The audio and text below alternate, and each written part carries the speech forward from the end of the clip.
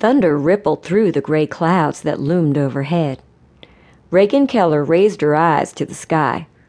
Please, please, don't rain.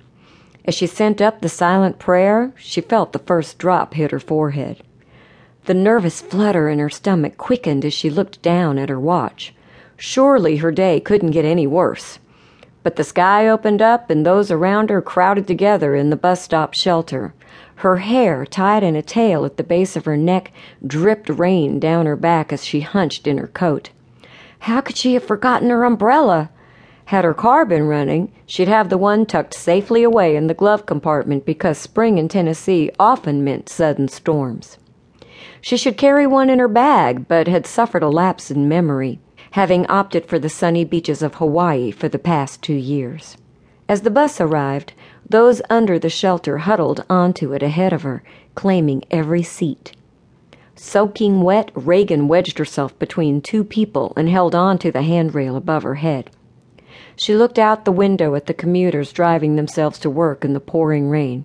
That should have been her. A bitter-faced old woman sat below her, her oversized bag occupying the next seat. Reagan bent to ask her to move it, but the woman glared up at her and gave her a grunt that sounded like a dog's bark. Reagan flinched and tried to look away, but she was compelled to keep an eye on the woman. The man to the other side of the vacant seat snickered.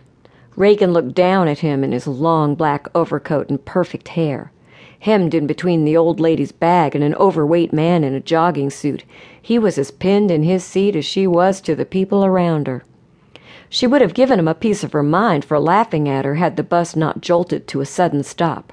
It lurched forward, then back, and tossed Reagan into the man's lap.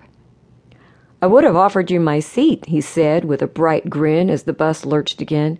"Why, you—" She struggled to free herself, but the crowd moved in tightly around them as the bus bounced down the street. The pace of her heart kicked into gear, and she could feel the sweat bead on her brow. She hadn't been this close to a man in over a year, and the panic of having him actually hold her on his lap was making her more than uncomfortable. "I need to stand up." "You might as well sit." He wrapped his arms around her. "Doesn't look like you'll be standing again any time soon." Reagan took a few deep and cleansing breaths. She forced down the panic that was filling her body and tried to push it away. Alexander Hamilton thought she was dead. There should be no danger in sitting on the lap of a nice-looking man. She should find it within her to enjoy the experience and focus on something else. He didn't have an accent native to Tennessee like hers. Perhaps the rain had caught him off guard as well. If she didn't relax, she'd have a heart attack, and this nice gentleman who wasn't from Nashville would probably be blamed for her death on the bus on his way to work. Accepting her predicament at face value would be a prime opportunity to let go of bitter feelings for the opposite gender, though after what she'd been through, she wasn't sure she could. The thought of ever loving another man or letting one touch her made her palms sweat and her stomach clench. The man smiled at her, and a dimple formed in his cheek. "This is your first time on this bus, isn't it?"